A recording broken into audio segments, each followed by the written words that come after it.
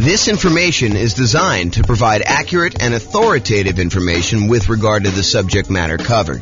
It is offered with the understanding that the presenters are not engaged in rendering legal, accounting, or other professional services. If legal advice or other expert advice is required, the services of a competent professional should be sought. Welcome to the Torrance Real Estate Investing and Real Estate Financial Planning Podcast. Learn all about investing in real estate in Torrance, California, with a combination of real estate financial planning and modeling with city-specific numbers, plus syndicated, more generalized recordings of live and pre-recorded real estate investing classes, not all of them specific to Torrance. Be sure to stay tuned after the podcast for a message from our sponsors. Well, good morning and welcome, everyone. This is James Orr, and today we have another really crazy cool presentation. This one is about the impact that buying an owner-occupant property has on you being able to be financially independent, whether you're buying 20% down rentals or buying 25% down rentals. In other words, in the previous class, we covered, is it faster? Is it less risky? Is it higher net worth for you to buy 20% down rental properties or for you to go buy 25% down rental properties? And in that presentation, we talked about all the different things related to 20% versus 25%. But what we didn't specifically do in that kind of modeling is we did not have you buy an owner-occupant property first. So in this presentation, we have you buying an owner-occupant property with 5% down. Then you go and you buy 20% down or 25% down. And you might be wondering, hey, does buying the owner-occupant property slow you down? Does buying a property that's more expensive than you renting, is that going to reduce your savings rate and slow down your ability to save up for down payments? Or does buying an owner-occupant property where the mortgage payment, the principal and interest part of the payment, not the taxes and insurance, those are actually going up, but the mortgage payment stays fixed such that over time you end up saving more money than if you didn't buy an owner-occupant property, because rents would keep pace with inflation. So the amount you're saving would normally stay about the same over time.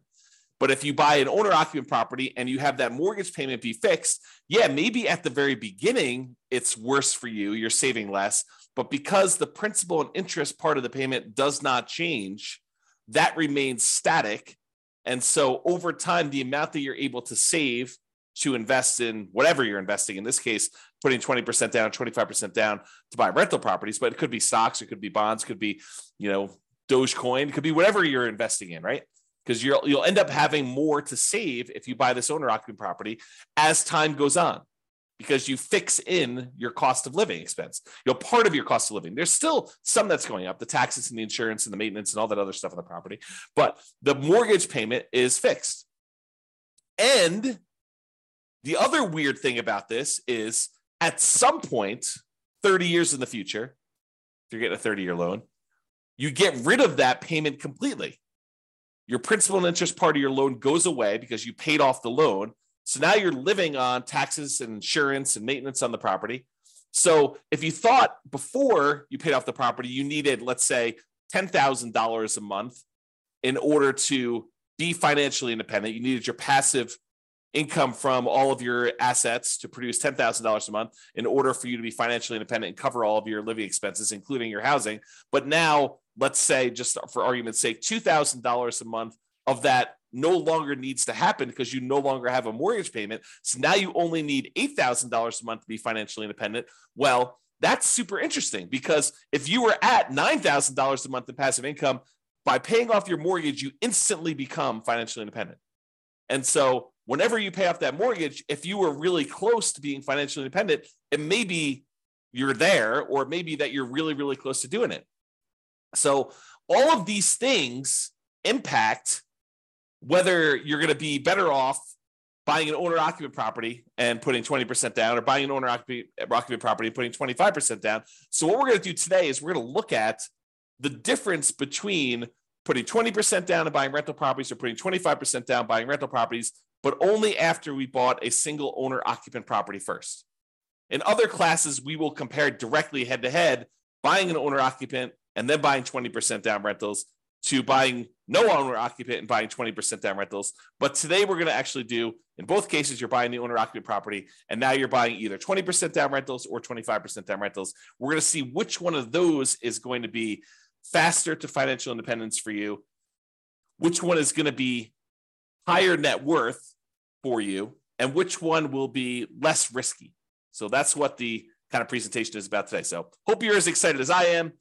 Let's begin. So I modeled this in order to tell you which one is better. I modeled this for over 300 US cities. And what I went in there and I basically did is I set up a scenario in our real estate financial planner software that I wrote, and it allows us to go and model if somebody were to make a certain amount of money and they're saving a certain amount of money and they're buying properties that have certain characteristics based on whatever market you're in, and how long it takes you in order to get to the point where your investments actually all the returns from all your investments exceeds your kind of living expenses that you have there. And then we'll figure out how long it takes you to do that. And then we can measure a whole bunch of different things like net worth and time to financial independence and a whole bunch of different risk measurements. And honestly, we could go and look at any of the details. It's like probably 100 different variables that we track, but we'll kind of simplify for this presentation so I don't get too far in the weeds. So I did all those analysis, and then we're summarizing all that analysis. You can, and probably should, drill into the individual city that you're considering doing this in so you can get more details. Okay, so here's the comparison. In both scenarios, whether you're buying 20% down or 25% down, you're buying an owner-occupant property with a 5% down payment to start with, and you're voluntarily paying private mortgage insurance. And if you remember, private mortgage insurance is an insurance that you pay in order to protect the lender because you didn't put 20% down. And we cover that in detail in a lot of other classes, so I'm not going to go into detail on that, but it is something that you are paying so that you can put less than 20% down when you buy the property. That way, if you default, the lender feels protected, and that's one of the conditions they have for you to be able to buy a property with less than 20% down. And then you are going to move into that property because you're buying an owner-occupant property to live in, and you are living in that property forever as part of our model. You are never moving out. You're never buying anything else to replace it. You're basically buying the property, moving in, living there forever. And then you buy your next property. In this case, you're going to be your rental properties when you've saved enough money for a down payment, plus closing costs, plus 6 months of reserves for both your personal expenses and the reserves on any properties that you own. And you can qualify for the loan based on a 45% debt to income ratio. So I am checking for all those things before you buy your next property. You need to have saved up either 20% down or 25% down, plus closing costs, plus 6 months of reserves for all of your personal expenses, whatever your living expenses are, and 6 months of reserves for any properties that you own. And you need to be able to have a 45% debt to income ratio, including the new property that you're purchasing. And then if all that criteria is met, then you can buy your next rental property as fast as you can.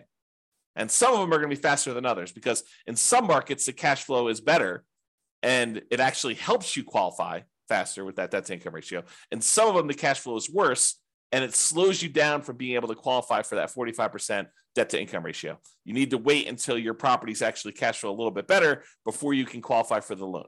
Okay. And we're buying up to 10 properties total. One of them you're going to be living in, and up to 9 rental properties.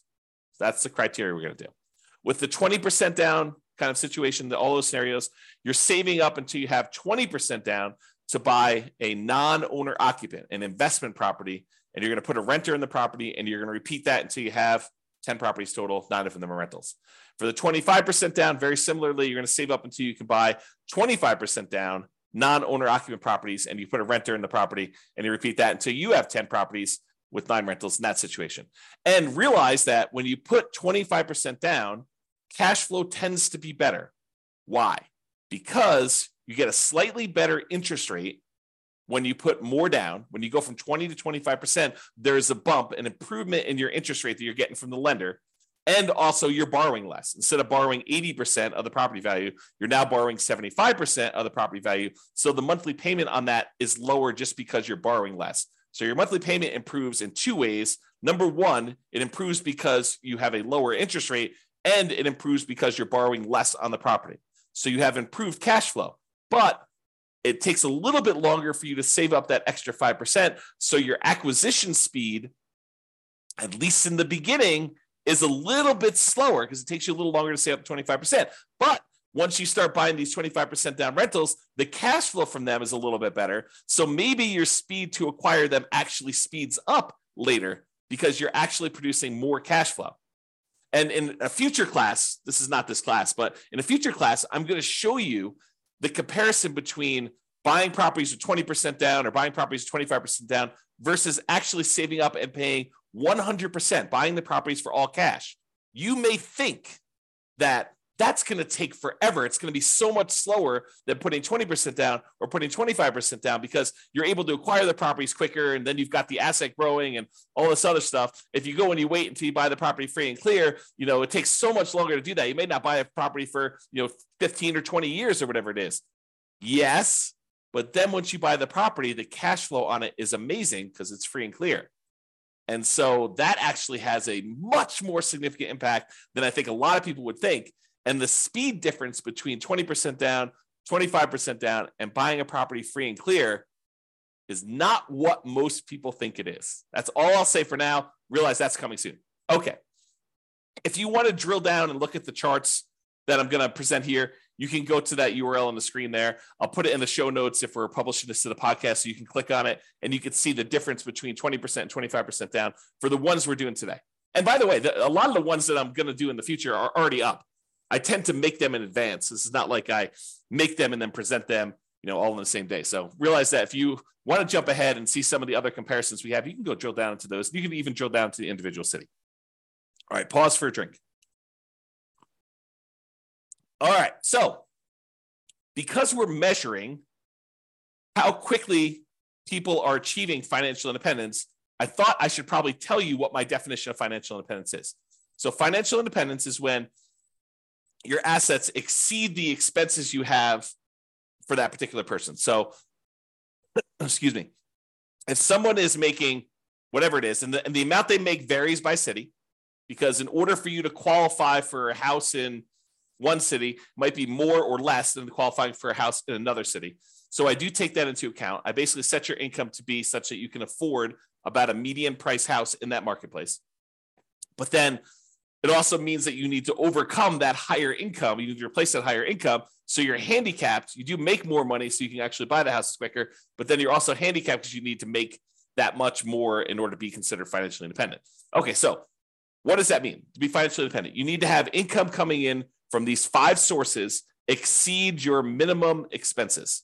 Okay. Number 1 is net positive cash flow from rental properties. You take all of the income from all your rentals. Mostly it's rent, although it could be things like laundry or anything like that. If you've got multifamily, any income you have it, minus all of your expenses, including your vacancy, your principal and interest on your mortgage payment, any taxes, any PMI you have, any insurance, property insurance, any maintenance, any management of the property. So you take all the income minus all the expenses, your net positive cash flow, that counts towards you being financially independent. Plus, any money that you've got sitting on the sideline, whether it's waiting to be a down payment, or you've acquired all your rental properties, now you're just taking all the money and investing it in whatever you're doing, in this case, probably stocks, taking all your money that you have on the side times this safe withdrawal rate. So they talk about the Trinity study being a 4% safe withdrawal rate rule. We'll cover that in future classes. I'm not going to go into it in detail now. But if you had $1 million, you said I could take 4% out safely per year, that's what you believe is true, then you have about $40,000 per year contributing towards you being financially independent using those numbers. Plus 3 sources of passive income: Social Security, which we didn't model here, annuities, which we didn't model here, or any pensions, which we didn't model here. So if you have those 3, those would also contribute to you being financially independent. In this particular case, we didn't model any of those because we just didn't. Okay. All right. So here are my assumptions. Each city modeling uses their median home price and estimated rents on those properties. So we did not apply any of the 88 strategies we have to improve cash flow. And so we're really handicapping ourselves because we didn't pick a great property to begin with, nor did we actually apply all these different strategies that we have to improve cash flow, different ways to kind of minimize our expenses on the properties and different ways we have to maximize the income we're getting at properties. We didn't do any of those. So this is sort of like a baseline. If you went into this market and you were not great at real estate investing, you just sort of bought a medium type property and you kind of got what the estimated rent would be for those. That's sort of what we did there. If you go dig in and you see my modeling and you're like, hey, James, the modeling you did for this city, your assumptions are a little bit off. Go ahead and reach out to me. I will go ahead and update those. I will rerun it, and then it will update all the charts and stuff like that. It doesn't update the presentation, but it'll update all the charts of the website and make those accurate for everyone in the future, okay? Now, continuing on with the assumptions. The job income does vary based on the city so that they can afford a property in the marketplace. If I said everybody earns $5,000, then people in California would never buy a house because they would never be able to qualify for debt to income based on the home prices there, okay? But someone in, I don't know, one of the lower cost cities, probably in the South, those tend to be a little bit less expensive in general. Those guys may be able to do this whole model on $5,000 a month or $6,000 a month or whatever their numbers happen to be. I do it such that they can qualify for a typical property in that marketplace, a median price property in that marketplace when they do that. But we also consider that if you are earning more, you need to actually replace that money to be financially independent. So it's not like we're saying you need to replace $5,000 a month. No, you need to replace what your income that you were earning was so that you can become financially independent. That way, we're trying to level the playing field when we do our comparisons. Another way of saying this, in cities where they have higher income, they need more passive income, more investment income, and more rental income to be considered financially independent. So while a little bit is given to those that earn more is expected for them to become financially independent at the end. And another assumption, we start with just enough in down payments to buy a 5% down owner-occupant property based on wherever they are. So it's 5% of whatever the prices of properties are there with closing costs. So we estimated 7% of the price of properties in their marketplace to kind of give them a little bit of buffer there.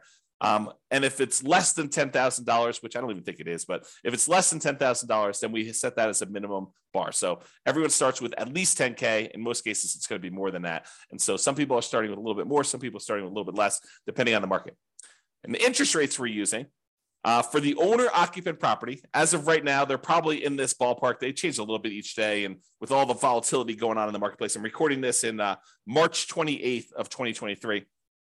But if you kind of look at what the interest rates are, we're saying that interest rates are about 6.5% for owner occupants with 5% down. Plus, in addition to that, they'll have PMI.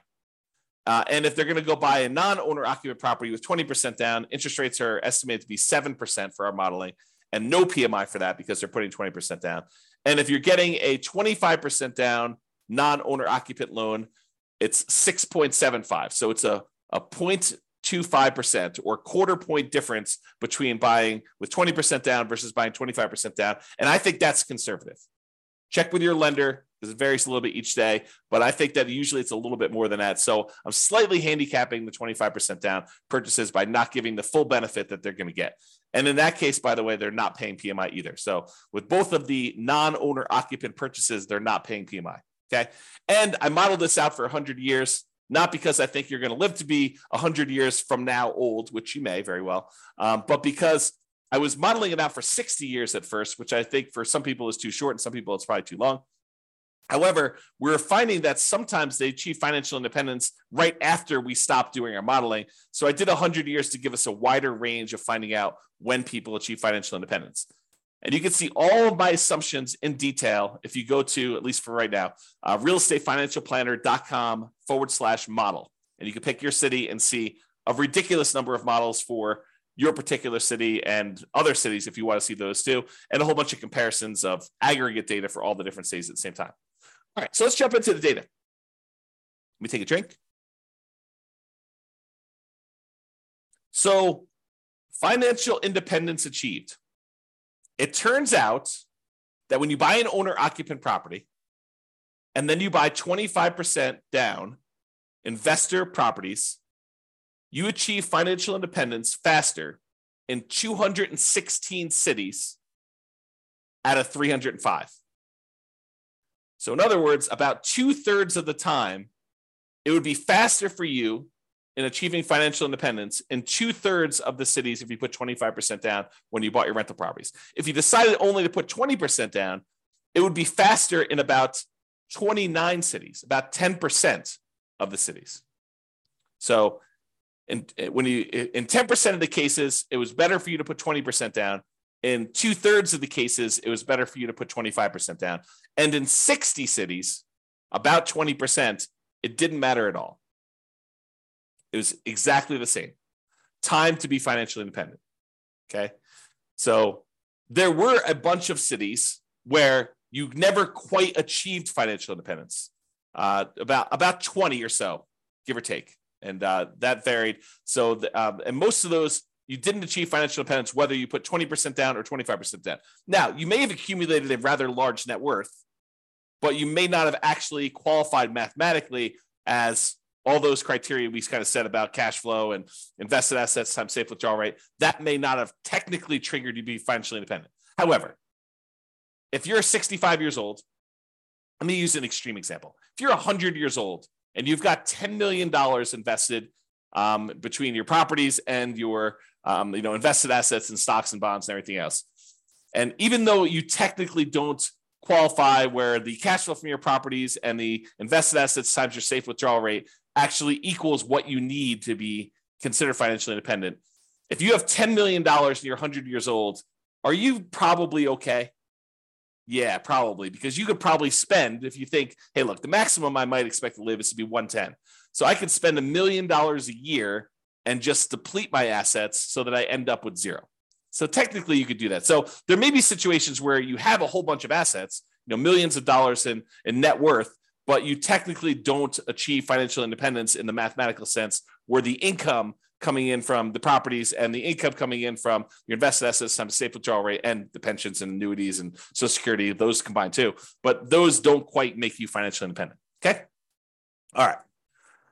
So this shows you a histogram showing you how many of the cities achieved financial independence broken out by time. And so you can see, like, let's look over here on the low end here. There are some that achieve it in, and probably in the 5 year or so range. There's about 5 cities that do that. And it doesn't matter if you put 20% down or 25% down, it's about the same number. The same thing here with this kind of up here when you're in the 8-year rule, kind of like in that general period of time. And then about 10 years, looks like there are some properties where if you put 20% down, you achieve financial independence a little faster compared to 25% down. But what I want to point out to you about this is these look relatively similar to me, except there's this big bump here right after about the 30-year point. What is happening after this 30-year point? What happens after 30 years? You pay off your owner-occupant property because you bought the property with 5% down at the very beginning. Then you started saving for your investment properties. But after 30 years after you buy your owner-occupant property, that thing gets paid off. So a whole bunch of scenarios got to the point where they were financially independent as soon as you paid off this owner-occupant home. So you can see there's a big bump in here from when people pay off their houses. Now, that's not what's doing it for everybody, but it does have a big bump there when that happens. Okay? So you can see that. All right. So what this chart is showing you, it's showing you how many months faster it was to put 25% down or to put 20% down for each individual city. Each city is its own dot. The green ones show where it was better to put 25% down by this number of months, however many months it is away from this zero line. So like this one right here is about 25 months. So it's 25 months faster for this particular city than putting 20% down. So it's about 2 years faster or so for this particular city if you put 25% versus putting 20% down. And this axis shows you how expensive the properties are in that marketplace. So there's this market right here has really, really expensive properties, and it was better for you to put 25% down by about 6 months in that particular case. And you can see how far away they are from this kind of zero line shows you how much better. So I'll make some general statements about this data. When you put 25% down, sometimes it's a lot faster. They're a lot farther away from the zero line. Sometimes they're not, and sometimes they're exactly the same. That's all the ones that are on zero. Okay. But when you look at the ones that are red, the red ones are where a 20% down is faster by that many months. There are times when 20% down is faster, but not by that many months. So 25% was quickly behind it if you did that. But there are some times when you put 25% down where it made a huge difference. In this case, it's like 3 years faster for you to put 25% down. Now, if you love your job and everything is amazing and you think this is great, I'm not in a hurry to be financially independent, stop working, which is what happens, by the way, in our modeling. When someone becomes financially independent, we have them stop working. But if you're like, hey, listen, I love my job, I don't care, then does it really matter if it's 3 years faster to be financially independent? Probably not. But what if you hate your job? What if you're like, I can't wait to be done with this. I need to be financially independent. I want to spend time with my family. I want to spend time with my significant other or my kids or my grandkids. And I want time to be able to do what I want to do. Well, then 3 years may be a long time. And, what's the value of knowing that you could be 3 years faster? What kind of value does that add to you if I could show you which strategies are better versus which strategies are worse, which strategies are less risky, which strategies are going to get you there faster, which strategies are going to give you a higher net worth. So I don't know, 3 years could be life-changing. Okay. To be able to buy 3 years of your time back by just being smart about which strategy you use, I don't know, seems pretty important to me. Okay. So you can kind of see the difference there. And you can see that in general, the more expensive the properties, the better off you would be putting 25% down because there are hardly any red dots on the expensive property side. Okay. But there are lots of green dots. So the more expensive your market in general here, the better it would be for you to put 25% down in order to get to financial independence faster. All right, now let's switch to net worth. So for net worth, if you put 25% down, you have a higher net worth at year 40, which is kind of our measuring point, 40 years in the future. You have a higher net worth at year 40 if you put 25% down in 151 of the 305 cities. So about half the time, you'd have a higher net worth by putting 25% down, which may be counterintuitive for a lot of you folks because you're thinking to yourself, hey, I'm putting 20% down. I'm acquiring properties a lot faster, at least at the beginning, because I'm buying the first one faster. Like, hey, if you're rushing to go buy your first 20% down property and you're like, listen, I just got to get in. I got to save up just enough. Now I'm going to buy a property right now, right away. Might be better, depending on what city you're in and the economics of your city, for you to actually wait until you save up that extra 5%. That's what this is saying. It's just the math. Okay. So in 151 cities, it's faster for you to put not faster. You have a higher net worth by putting 25% down. Now, in 138 cities, you'd have a higher net worth if you put 20% down. So a little bit more to put 25% down, a few more cities, but not a huge difference. And 16 cities, it made no difference at all. You have the same net worth regardless. Okay. Now, here's the difference in net worth. This is that chart we showed you before. So it shows you how much better or worse putting 20% or 25% down was in terms of net worth, broken out by price of properties. So how far it is away from zero is how much better it is. The green dots means that 20% down was better, had more dollars. The red dots are where 25% down was better, it had more dollars. So in some cities, by putting 20% down, you had a lot more dollars, millions of dollars more by year 40. However, in other cities, you'd be better off putting 25% down. And the reality is it's not as much better. So the ones where 25% is better, it's not by a lot more money. I mean, some of them are pretty decent, but we're not talking about millions of dollars. We're talking about, I don't know, just eyeballing it, $500,000. So in some cases, putting 20% down gives you a higher net worth, but not necessarily speed to financial independence, which they're sometimes competing goals. All right? Okay, so you can kind of see that. There was only one city where we ran out of money, where you were buying properties that had such negative cash flow that you ended up running out of money, even though we had those 6 months of reserves and 6 months of personal reserves and all those other things. And remember, we didn't apply any of the 88 strategies we have to improve cash flow. There are quite a few things that we could have done to avoid this in real life. We could have bought better properties. We could have bought properties in a market that didn't have this really ugly cash flow. Imagine you're in the market, which I'll tell you what that market is in a second. And maybe part of my assumptions, by the way, too, because I'm not an expert at all these markets, but imagine you're in this market where you have this really, really ugly cash flow. Well, you're not moving into these properties. So technically you could go pick a slightly better market to invest and buy properties in. You didn't have to buy properties in this market. It's not like you're doing the nomad strategy where you're moving into each property, right? You're only moving into one property. But for all the other investment properties you bought, you don't have to technically invest in that same city. So we could have done that as just a really obvious solution. And there are a whole bunch of other things we could have done to improve the economics of the properties that we're buying. Okay. So in one city, we ran out of money. That city happened to be San Jose, California. And it could be that my assumptions were wrong. Like maybe my estimate of rent on the properties that we said were the median price properties were just off in San Jose. It's definitely a possibility. So if you happen to be in San Jose, please reach out to me and let's go over the assumptions that we used for San Jose and we'll correct those. And then we'll rerun it. And maybe San Jose looks amazing then. I don't know. Okay. So I'm just not familiar with that. All right. So that's all we got there. All the other ones did not run out of money in our modeling. All right. Here's a quick summary.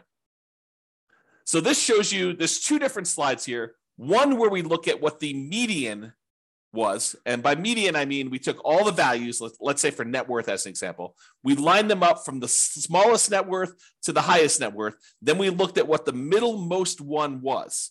And we told you what the median, the middlemost number was for net worth. And so, for example, with 20% down, the median, the middlemost net worth was just about $8.9 million.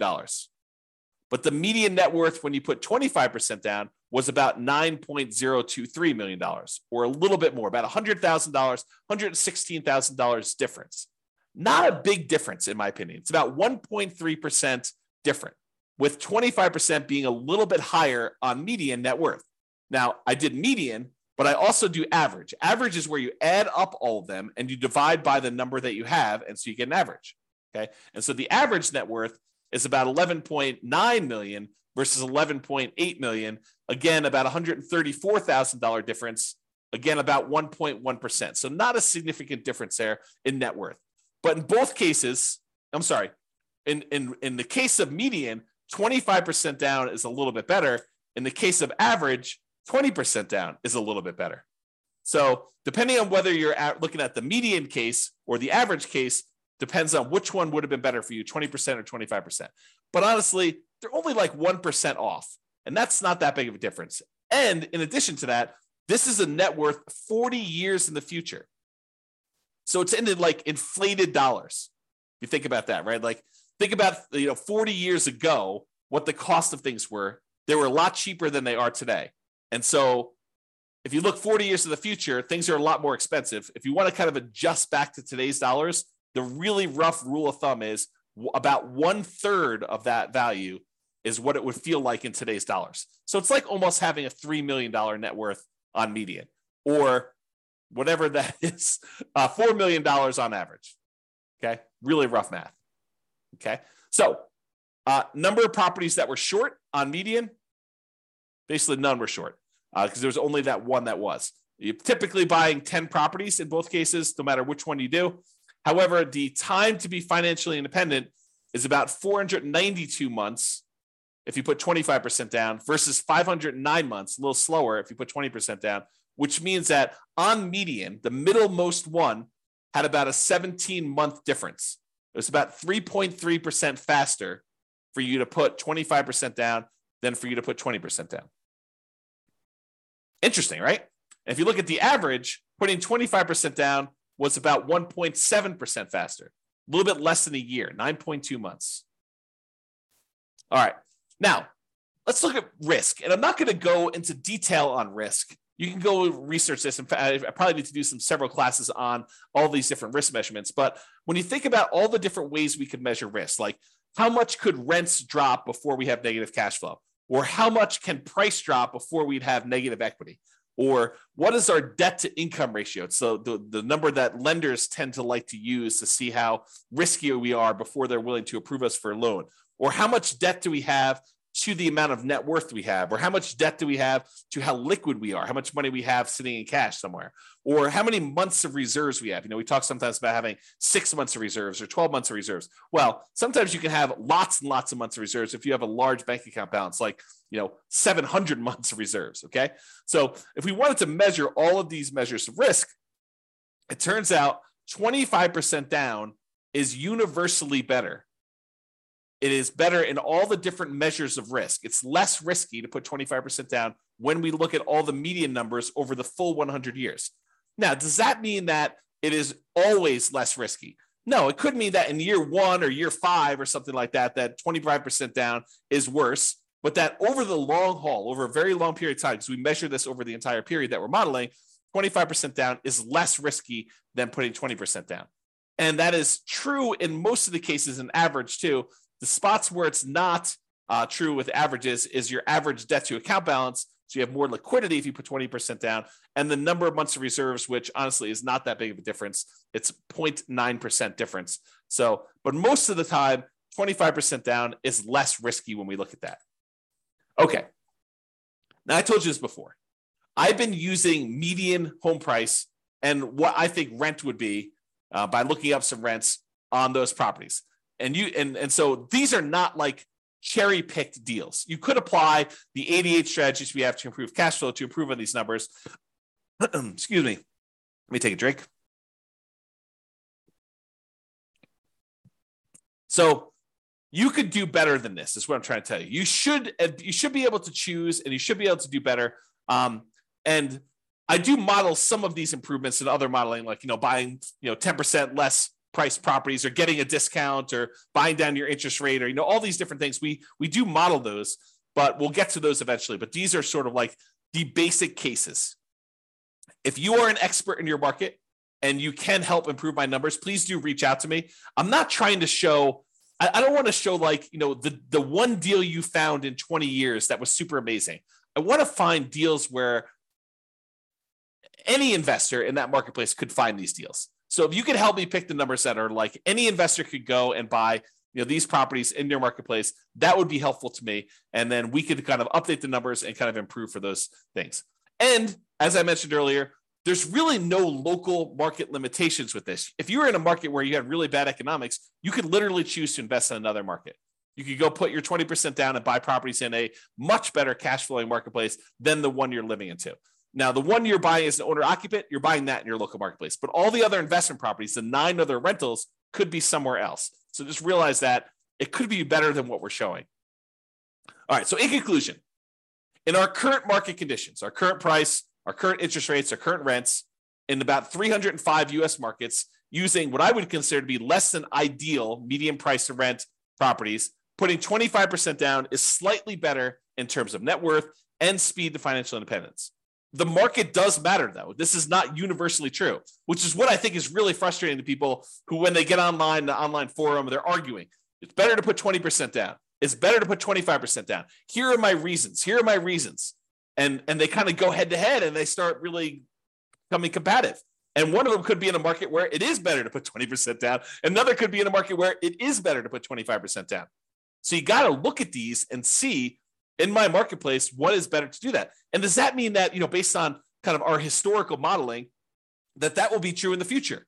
No, but probabilistically, you look at what you have and you can make adjustments along the way, right? In reality, you could be doing the 20% down because that looks better, but then your market shifts and we look forward and we're like, hey, look, now it's better to do 25% down in your marketplace. So you decide, hey, I'm going to start doing 25% down in the future and I'm going to keep optimizing. And maybe 3 years later, that shifts again. So you have to keep kind of on top of what is happening and optimize as you go to get the optimal results for yourself. Okay. And then we can also, not that I want to go off on a big tangent, but we can look at what you actually have. And then that becomes part of the equation for figuring out what is optimal moving forward, because what you have may dictate some of the differences that you have in the future. So by having 3 rental properties that you bought a certain way may impact which of these options you really should do. Okay. All right. In general, putting 25% down is less risky. I think that's a good general way of saying it. There are some small exceptions to that, but in general, that's it. It is best, in my opinion, for you to look closer at your specific market, your specific situation, and apply as many of the 88 cash flow improving strategies as practically possible to improve on your own implementation. You can go look at realestatefinancialplanner.com/model to get some ideas of how various things impact this as well. All right, that's all I got for you. Hope you enjoyed. This has been James Orr. Have a great day. Bye-bye for now. With home prices up, mortgage interest rates up, and rents up, but not quite enough to counteract the higher prices and interest rates, cash flow on rental properties in Torrance is harder than ever. Book a call with the Real Estate Financial Planner to apply our proprietary 88 strategies to improve cash flow on your rentals. See the show notes for a link to schedule your call and improve your cash flow today. If you're a real estate agent, lender, or professional in Torrance that wants to help our real estate investor listeners, consider reaching out to learn about collaboration opportunities with this podcast. We'd love to add more value to our listeners by having you assist our investors buy, sell, and finance their real estate investments. See the show notes to schedule a call to discuss collaboration opportunities.